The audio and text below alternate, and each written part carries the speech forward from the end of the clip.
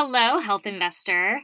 Welcome to another episode of the Health Investment Podcast. And if you're a regular listener, you know this is kind of weird because this episode wasn't published on a Monday. But the reason I'm releasing this bonus special, whatever you want to call it, episode is because I just interviewed Dr. Paul Offit. And the information he shares is super timely and critical. And we've got to get the word out about COVID vaccines so that we can gain herd immunity and not only fight Omicron, but also any future variants. And I'm just so excited about everything that he shared. And I know you are going to love this episode as well. That's why I'm releasing it midweek. So I hope you enjoy this little bonus. Like I said, today you're going to hear from Dr. Paul Offit.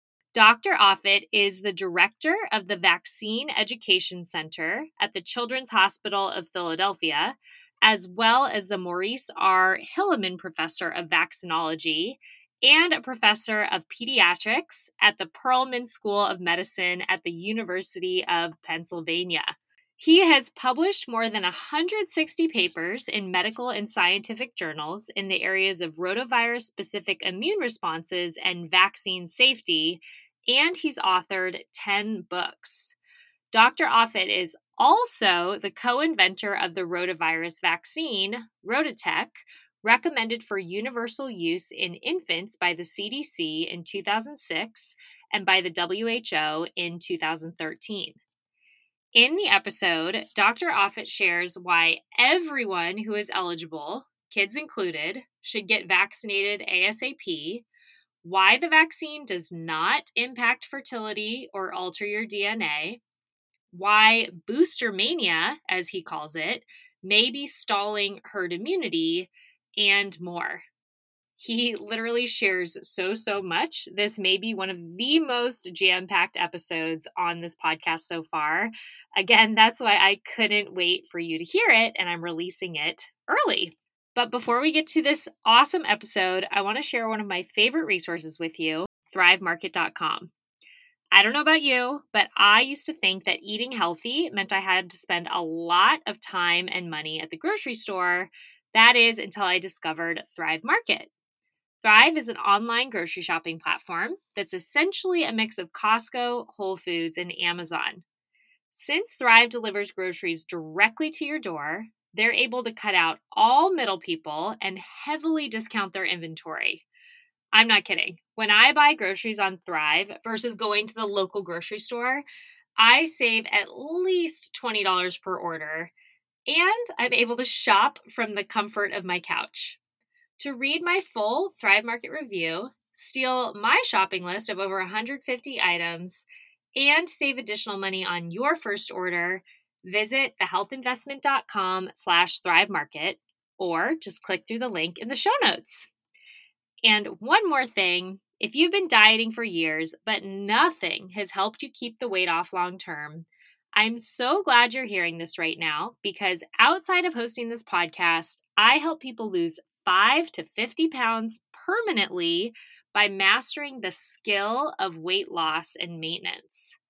Unlike one-size-fits-all diets, apps, and programs that only give you short-term results, I guide you through my holistic 3A approach so that you're able to develop effortless, evidence-based habits that work for your unique lifestyle, feel completely in control around food, and start showing up as the trimmest, healthiest, most confident, most energized version of yourself.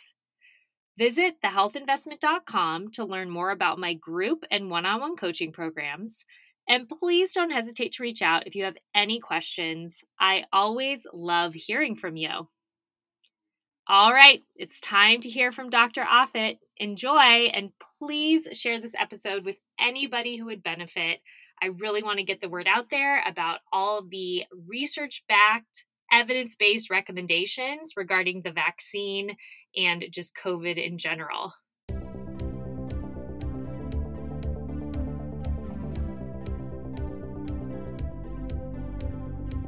I'm Brooke Simonson, certified nutrition coach and your host of the Health Investment Podcast. If you're ready to look and feel your best without any confusion, frustration, or stress, you're in the right place. Each week, I interview experts and share no-nonsense, research-backed tips so that you can finally lose weight for good, eat healthy long-term, have the high energy you crave, and feel like $1,000,000. I'm so happy you're here with me today. Don't forget to hit subscribe so that you never miss an episode. Hi, Dr. Offit. Thank you so much for joining me today on the Health Investment Podcast. I have been extremely excited about this interview, so just very, very grateful that you're giving me your time today. It's my pleasure. Can you start? I'm a little bit of a super fan, I guess you would say. This is like a celebrity interview for me. But for those of you who don't know you, could you tell us about your background and specifically what led you to become a pediatrician and to become particularly interested in vaccines and infectious diseases? Well, probably for the usual arbitrary reasons that we do things. I think pediatrician. I think I was always attracted to pediatrics, even as a young person. I think maybe it was in part that we sort of always treat ourselves at some level. When I was 5, I was in a polio ward for about 6 weeks, and also at the age of 5, I ruptured my spleen, so I was in the hospital for a while. And I think certainly when I was in the polio ward, I saw those children there as vulnerable and helpless and alone. There was only one visiting hour a week. I remember looking out that window next to my bed, waiting for my parents to come rescue me, and never really happened. So I think that's it. I think maybe the passions of our adulthood are all linked to the scars of our childhood, and I think that's probably why a pediatrician. In terms of picking infectious diseases, after I did a pediatric residency, I was drawn by people like Ellen Wald and others who were just excellent at what they did in the world of pediatric infectious diseases. And when I went to Children's Hospital of Philadelphia to do a fellowship, the person who was the head of it was Stanley Plotkin, excuse me, who was a vaccine researcher. He'd been the inventor of the rubella vaccine. He was an important contributor to the rabies vaccine and the anthrax vaccines. And so he had experience of going from bench to bedside. And I picked the rotavirus as a project I was working on. And then for the next 25 years, it ended up being we created the strains that became the rotavirus vaccine, Rotatech. And so that summarizes my entire life in about 90 seconds. Perfect. You did a great job at that. I can tell you've done that before. I can't wait to dive into really vaccines, especially the COVID vaccine for kids. I think I don't have kids yet, but I think as adults, right, we're maybe eager to do things for our own bodies, but then when it comes to kids, we're maybe especially cautious and hesitant. And I know there is a lot of vaccine hesitancy out there that persists, especially when it comes to vaccinating children. Why would you say it is important to vaccinate children, not just adults, even though the message is circulating that most children only get mild symptoms or no symptoms even if they get COVID? Well, it's true. I mean, children, when the virus first rolled into this country in January of 2020, the mantra was children get infected less frequently, and when they're infected less severely. That's true. I mean, probably more than 90% of the deaths with this virus, now almost 900,000 deaths, have been in people over 55 years of age. But children can be infected, and they can be infected severely, and they can be infected fatally. There's been about 1,000 deaths in children from this virus, meaning children less than 18 years of age. There's been 100 deaths in children between 5 and 11 years of age. So certainly young children can suffer this disease. And for that reason, then, it's important to vaccinate them.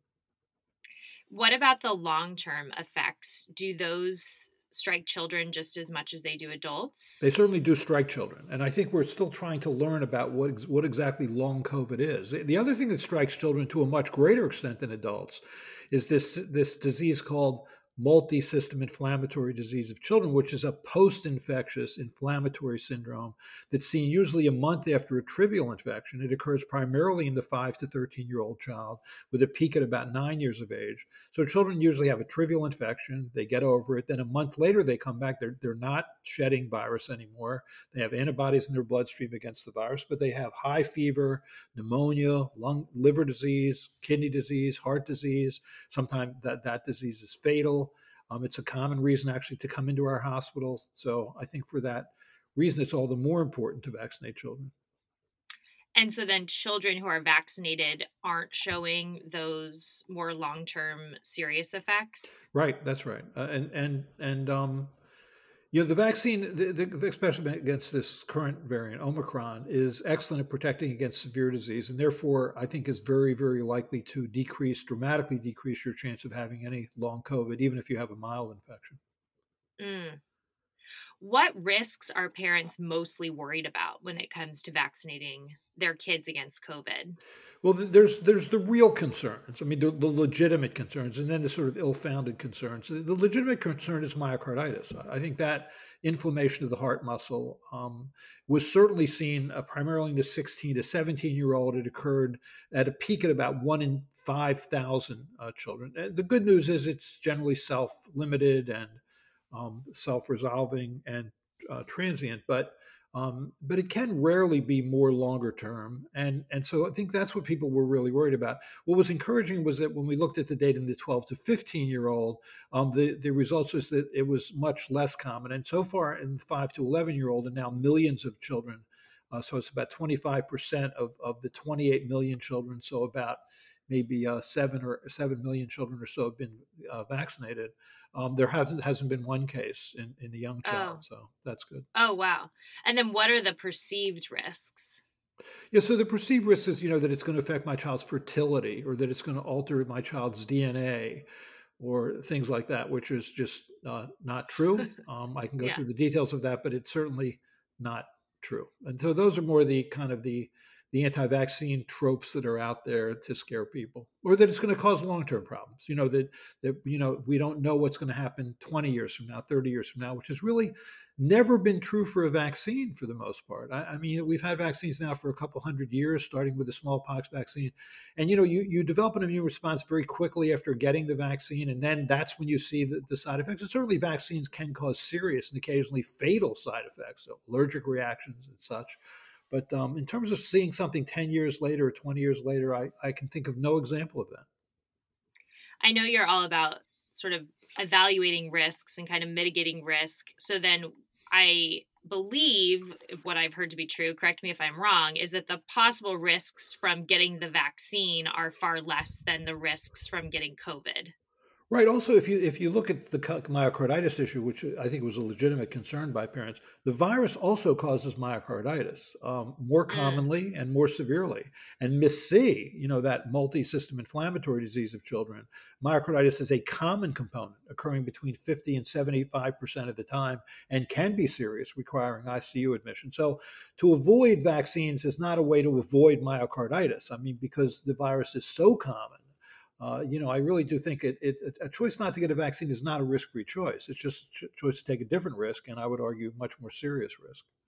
hmm What are the top myths that you're hearing from parents? Is it the fertility one or the altered DNA one? Can you dive into those a bit more? Yeah, and the third one that I hear commonly is that the spike protein, which is the protein that your body makes when you get these mRNA vaccines or when you get the vectored virus vaccine of Johnson Johnson, that spike protein is toxic. That's the other one that's very common. There's a researcher named Robert Malone who's gotten that out there. He's appeared on programs like Joe Rogan's program and Steve Bannon's Mm, program, sort of putting that out there. So that's become the most common question I've gotten asked. But I can answer sort of all three. yeah. Regarding fertility, there were two researchers that submitted a letter to the European Medicines Agency, or EMA, which is like the European equivalent of the FDA, stating that the spike protein was genetically very similar to a protein that sits on the surface of placental cells called syncytin 1. And so, therefore, when you were making an immune response to the spike protein, which is what the vaccines ask your body to do, you were also inadvertently making an immune response to your placenta. So, well, first of all, that's not true. Those two proteins are not genetically identical. It's like saying you and I have the same social security number because they both contain the number 5. So that was untrue.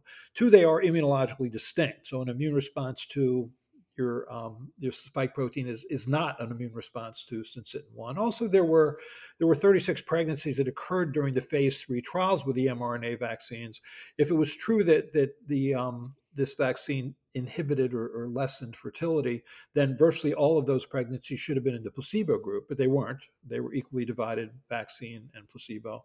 And also, if you're arguing that an immune response to the SARS-CoV-2 spike protein is directed against your placenta, we've had more than 100 million people who've been infected in this country over the last couple of years. What's happened to the birth rate? And the answer is it stayed about the same. So that was wrong.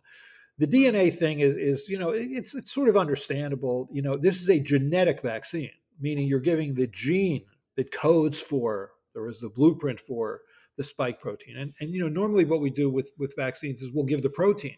Like if the hepatitis B vaccine is just the hepatitis B surface antigen, or the human papillomavirus vaccine is the human papillomavirus surface protein.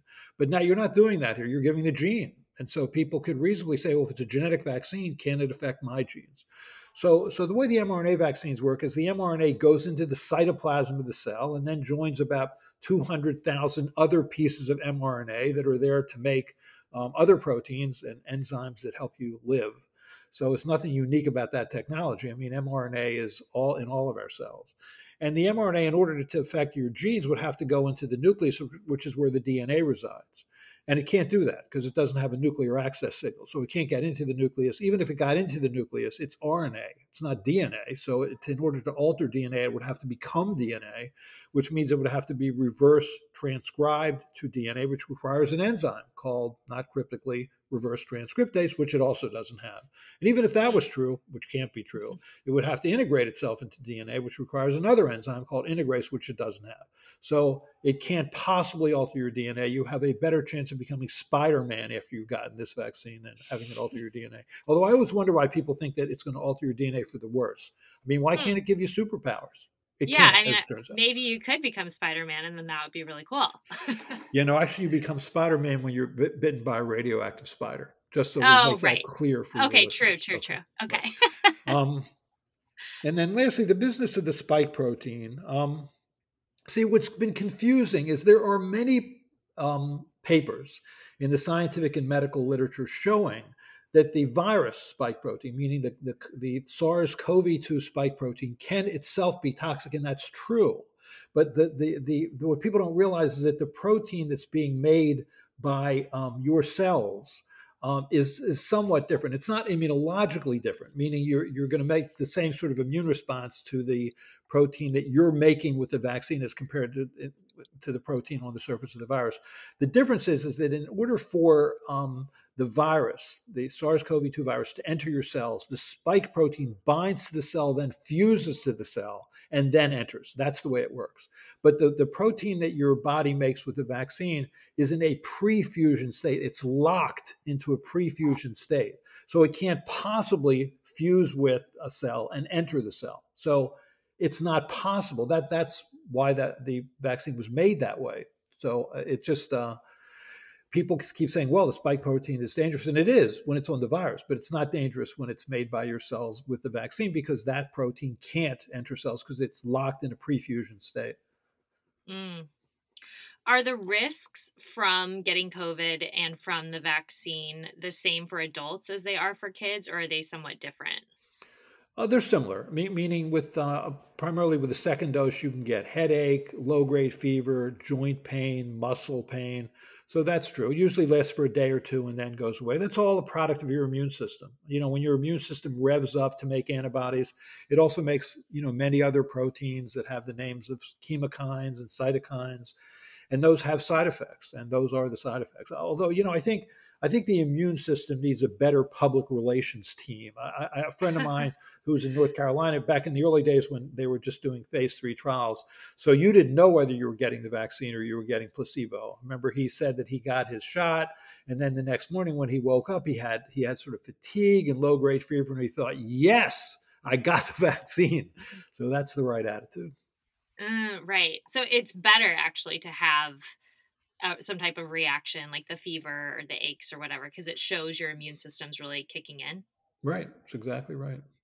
Is there any research that suggests that women have a stronger effect? I read that somewhere. Is that based in science or no? Stronger meaning have more in the way of side effects? Sorry, yeah, in the way of side effects. Yeah, no, I haven't seen that. I mean, when those data Oh, were okay. presented to us at the FDA Vaccine Advisory Committee, there didn't seem to be a gender specific response that both men and women could equally have that problem. Oh, okay, interesting. I know when my husband and I got our second Pfizer shot, I was really knocked out and was feeling awful, and he was saying he felt fine. And then later in the day, he said, "No, I feel fine, just my whole body hurts." And I said, "Well, no, I don't think you feel fine then. I think you have aches." So just now I was thinking maybe women are just more apt to admit I feel awful, and maybe men are just kind of saying I feel fine. Yeah, Could maybe. be something. Although my wife and I both got the vaccine, and I think I had more in the way of side effects than she did, which I was able to successfully treat by constantly whining to her. So Oh, yeah. that worked. Yeah, That does help as well, I've yeah, heard. Yeah, that is definitely based in science. right, exactly.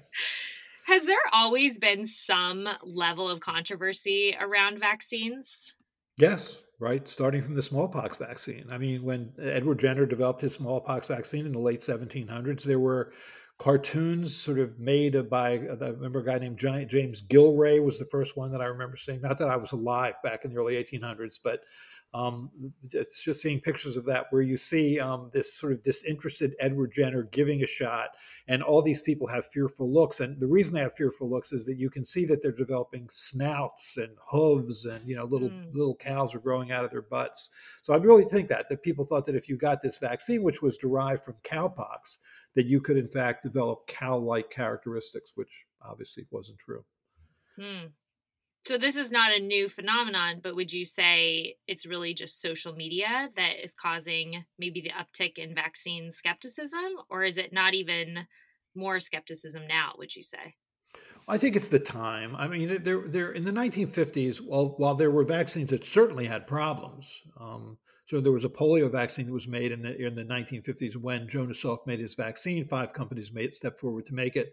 One of them, Cutter Laboratories in Berkeley, California, made it badly. They failed to fully inactivate the virus. As a consequence, about 120,000 children, first and second graders in this country, were inoculated inadvertently with live, fully virulent polio virus. Mm, 40,000 developed short lived polio, 164 were permanently paralyzed, and 10 were killed. I think it was the single worst biological disaster in this country's history.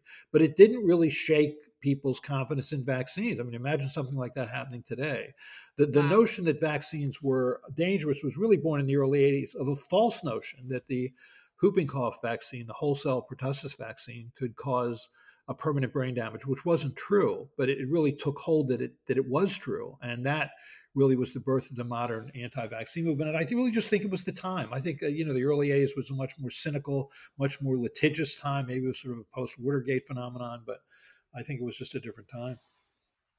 So do you think the anti-vaccine movement is gaining momentum or not so much? No, I think it is. I think that they have gained in this pandemic, which surprises me. I would have never predicted that. I mean, here you have a Mm, virus which has killed almost 900,000 people in this country, that has brought us economically to our knees, that has caused children to suffer, an increase in depression, an increase in suicide. The children didn't go to school last year, and the vaccine is clearly our ticket out, as has been seen in countries that have much higher vaccine rates than we do. Nonetheless, people are still willing to buy into these false notions of vaccines. One third of our population isn't vaccinated. And as a consequence, the pandemic continues to rage and will, I think, every winter, at least to some extent, until we have a higher percentage of our population immune. so that I mean, you must be extremely frustrated by that because you're out on the front lines just trying to promote science. But how do we combat this skepticism? Well, with the only way you can, which is with good information. So if people have a question about fertility, or they have a question about altering your DNA, or they have a question about the SARS-CoV-2 spike protein being dangerous, you try and answer that question the best you can.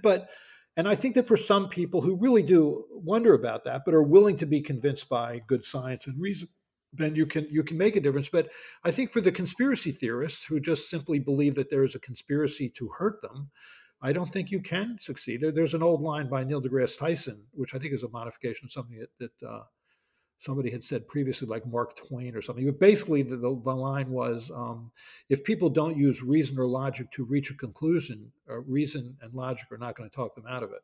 So that's Mm. what you're up against. What percentage of you said a third are still not vaccinated, correct? Of eligible individuals Right. in our So, country? yeah, currently I think 62% are fully vaccinated. Okay. So, I mean, how many conspiracy theorists are we talking about? So, so Is it the rest of them that aren't no, vaccinated? I don't Okay. think so. No, I think if you look at the group, the single greatest group that has not been vaccinated are people less than 30. So, Ah, I mean, if you look at sort of the greater than 65-year-old, like 90% of people are vaccinated. And then if you do 10-year increments working your way down, 50 to 60, 40 to 50, 30 to 40, there's lesser and lesser percentage each time. So that when you get to sort of the 12 to 15-year-old, now you're at 50% of people are fully vaccinated. When you go down to the 5 to 11-year-old, for whom a vaccine has been available now for more than 2 months, it's about 23% are vaccinated. So, people have recently asked me about, when can we expect a vaccine for the less than 5-year-old? Well, and I suspect we will certainly have it by the end of this year, but, it doesn't work if you don't give it. And so it's just really frustrating that we talk about things like booster dosing when the real issue is just dosing. For anybody who works in a ah. hospital that's taking care of kids over 5 who can be vaccinated, invariably they're in the hospital because they're not vaccinated. Oh, wow. I know you've called that rush to get boosted booster mania. And so, can you talk more about that? I know you think it could be harmful then for our overall efforts. Yeah, I just think that I think a third dose of, say, an mRNA containing vaccine is a value for people over 65. I think it's certainly a value for people who are immune compromised. There, you can think of it, frankly, as a 3-dose series. It's certainly been proven to be a value for people who live in long-term care facilities. And I think for people who are say over 50 who have high risk medical conditions, I think that it would be a value. But the question is, do we really need a booster dose for healthy young people, which will provide basically 3 to 4 months of protection against mild disease?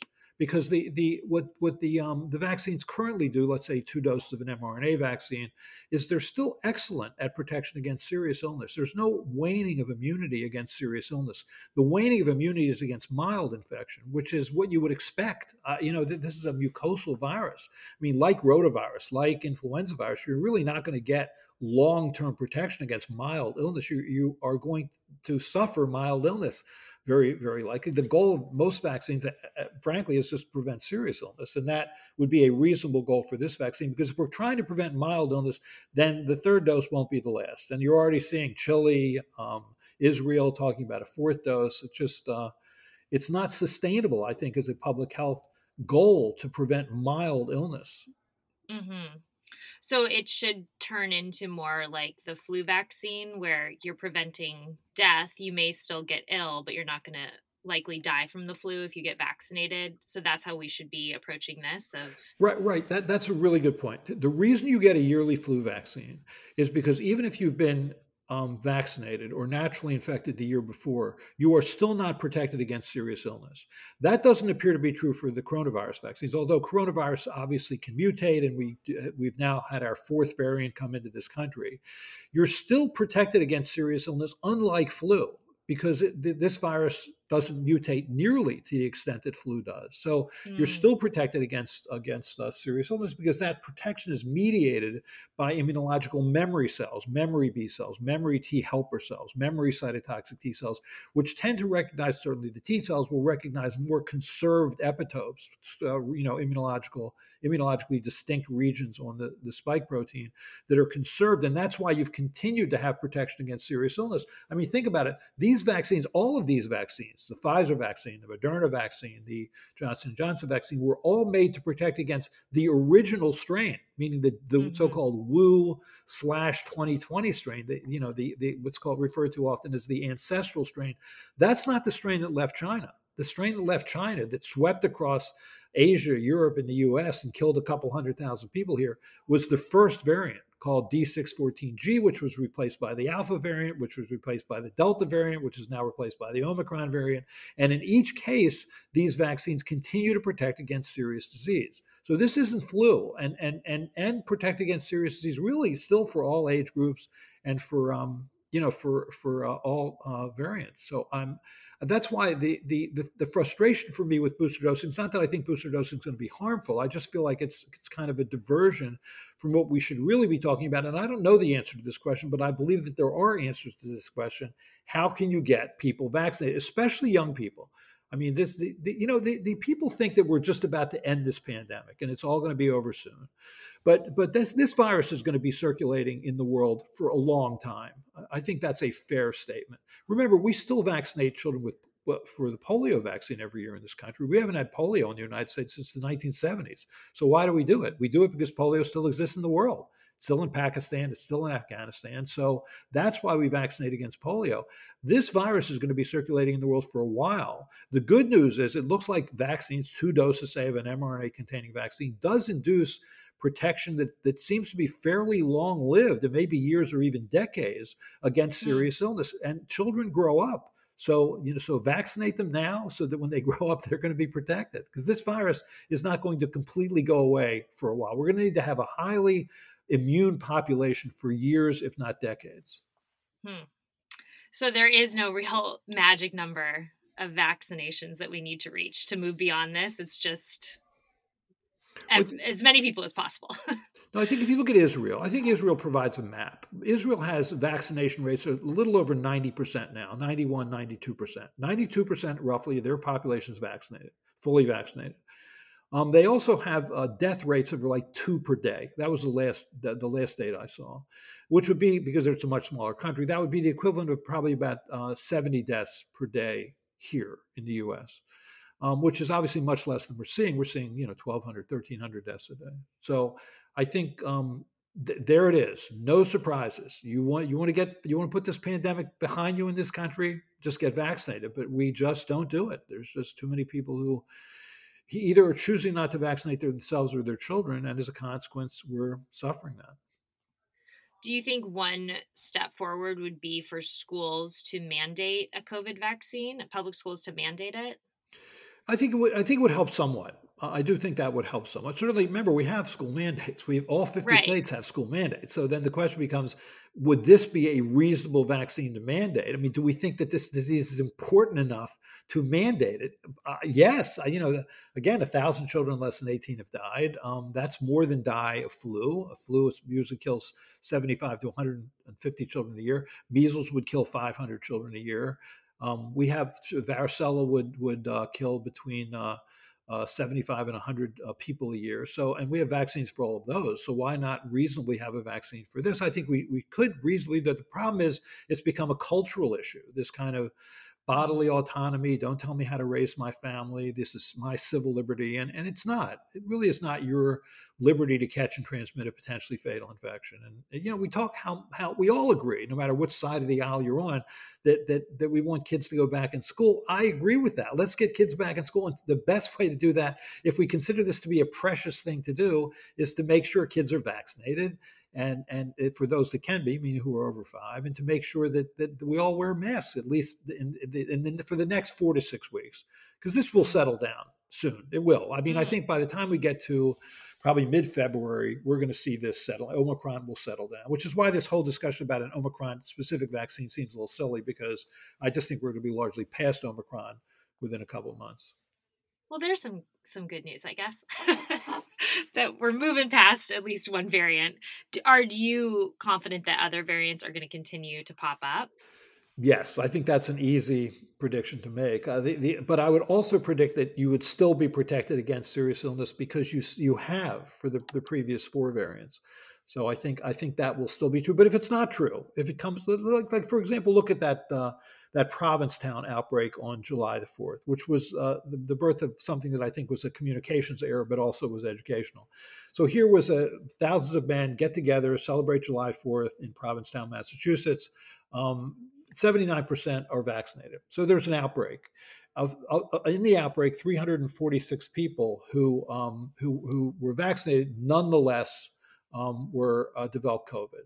Of those 346, 4 were hospitalized. So that's a hospitalization rate of 1.2%. That's good. That's a vaccine that's working well.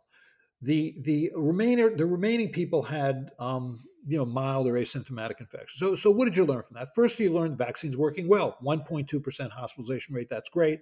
If that was it started to change, and so now your protection against serious illness was not 1.2% people that were hospitalized, but 10%, 15%, 20%. Then you're talking about a variant specific vaccine. So I Mm. think the communications error that happened in that outbreak was ever using the term breakthrough to describe a mild or asymptomatic illness. That's not a breakthrough. Breakthrough implies failure. That's not a failure. You want the vaccine to prevent you from getting serious disease, and the vaccine did that. And so we set this unrealistic expectation for this vaccine, where we now expect it to protect against mild illness, which is true of no mucosal infection. So I think we miscommunicated that to the public. We should have never said breakthrough. Those aren't breakthroughs. Yeah, I was wondering where else you thought that messaging has kind of missed the mark through this. I know that's been a big one of just, and then the people who are anti vaccine, they just, that added fuel to the fire of, oh, you said it was going to prevent mild illness and it didn't. So the vaccine doesn't work. And then they're kind of perpetuating that idea. Yeah, no, I Is think that the right? other Yeah. the other miscommunication was when President Biden stood up on August 18th and said, by September 20th, we are going to have booster doses available for everybody over 16. What he just did was he inadvertently sent the message that 2 doses wasn't enough. So Mm-hmm. then became the concern: what does it mean to be fully vaccinated? I think we inadvertently keep damning this amazing vaccine. I mean, you have to give Trump credit to the Trump administration for, within 11 months of identifying this virus and sequencing it, making two vaccines, both those mRNA vaccines that worked well, and the Biden administration for figuring out how to mass produce them, mass distribute them, mass administer them. I think it's an amazing accomplishment. But again, although it's the ticket out of this pandemic, there's just too many people who've chosen not to get it. And we're different as compared to many other countries out there with regard to that. Right. What advice do you give to parents who have kids that still aren't eligible for a vaccine? So protect them to the degree that you can, which is to say, put a moat around them, meaning everybody who comes in contact with them should be vaccinated, if they can Mm. be over 5 years of age. I mean, we see kids come into our hospital who are little, meaning less than 5 years of age. They've invariably caught it from a family member who's not vaccinated. And then and wear masks around them. I think when you're inside, at least for the next 4 to 6 weeks before when this starts to calm down, just hang in there for a little while longer. You're not this even last year. If you looked last year, December to January to February of last year, when we didn't really have a vaccine, most people hadn't gotten a vaccine. Most people had not been naturally infected. So the population immunity last year was much less than this year. Nonetheless, last year you saw a dramatic decline in hospitalizations and deaths by mid-February. So I think we'll at least see that this year, and no doubt sooner. I think we are starting to see, and I probably should never make predictions about this virus, but I do think we're moving to an endemic stage where basically we see the virus spread, sort of cause very little hospitalizations and deaths in the spring, summer, fall. And then as you hit the late fall, early winter, then you'll see a surge depending on what percentage of the population is immune. Mm. If you could reach every single American, let's say on a broadcast tonight on television, what would be the message you would want to say at this moment in the pandemic? We're almost there. Hang in there. If you can just vaccinate yourself, if you will protect yourself for a long period of time. This is not a typical respiratory virus. It's not. This is not flu. I think when former President Trump said, this is just like a bad case of flu. No, it's not. What's different about this virus, and different about, frankly, every respiratory virus, all the other respiratory viruses out there, like parainfluenza virus, influenza virus, respiratory syncytial virus, adenovirus. This virus has the ability to cause you to make an immune response against the lining of your blood vessels. So it can cause strokes, heart attacks, kidney disease, liver disease, heart disease. I mean, what virus does that? What respiratory Mm. virus does that? And it can cause long-term problems. It can cause you to lose your sense of taste, lose your sense of smell. It can cause brain fog. I mean, what respiratory virus does that? Don't fool around with this virus. I mean, people say to me, I just want to get Omicron because that way I'll know I'll be immune. I don't have to worry about getting vaccinated. No, you don't. The term virologists use to describe circulating viruses, we call them wild type viruses. That's the phrase that's used because they're out of control. especially this virus, which causes things that no other respiratory virus does. Mm. How concerned should we be? I'm speaking now selfishly about me in my life. So I'm 37. I'm vaccinated. Uh, Everybody I know is vaccinated. So what should my approach be to hanging out with people, or, if I'm not around young kids? Is it safe to say kind of move on with life in a way, or still be pretty locked down? Certainly for the next, say, 4 weeks or so. I think if Okay. you're ever inside, wear a mask. I do that. I mean, I'm vaccinated and I've gotten a booster dose, but I'm over 65. And Yeah. I assume everybody I come in contact with when I'm inside is unvaccinated. I just make that Okay. assumption. When I go to the grocery store or anytime I'm with a group of people who I don't know, I do that. Now Hmm. I'm on service when I work in the hospital. Not only am I masked and around everybody who I know by definition is vaccinated, but also wear protective eye gear, very careful because we have a COVID ward. So I take Mm. care of children with COVID, but I'm extremely careful. So I think I'm very unlikely to get it. Right, right. Well, thank you so much. Is there anything I miss? Is there anything you would like to say? You're the expert here, so. No, I think that was great. Thank you very much. Enjoy life in sunny California. So you're in Northern or Southern California? I'm in Northern California in That's Oakland. great. That's Yeah, so great there. if so you're obviously a great source of information. I think it can be tough maybe sometimes to know, because people do go on Joe Rogan and they act as if they're a brilliant scientist who has all the answers. So what's your advice for kind of finding the most evidence-based protocols and things when it comes to COVID? Right, so most people get their information off the internet. Just go to reliable sources. So usually university-based sources, hospital-based sources. I think if you're looking for information, go to sites that aren't selling anything. That should already be a Mm, clue as to whether or not you're getting reasonable information. But I mean, our center, the Vaccine Education Center at Children's Hospital of Philadelphia, at vaccine.chop.edu, we try and answer your COVID questions all the time. We answer 10 or 15 a day and post them, and we have a lot of information about not COVID vaccines only, but sort of all vaccines. We have videos. We put out little animations about how vaccines work. So there are a lot of groups like ours out there who are trying to get good information out there, and there's a lot of good information out there. Sadly, there's a lot of bad information out there, yeah. but it's out there. Okay, good. Well, I'll put a link to that. Is that the best place to find more of your work and I think to that's follow right. you? Yeah, Okay, great. vaccine.chop.edu. Awesome. I'll put a link to that in the show notes. And again, just thank you so, so much for giving us your time and sharing your wisdom today. My pleasure, Brooke. Take care.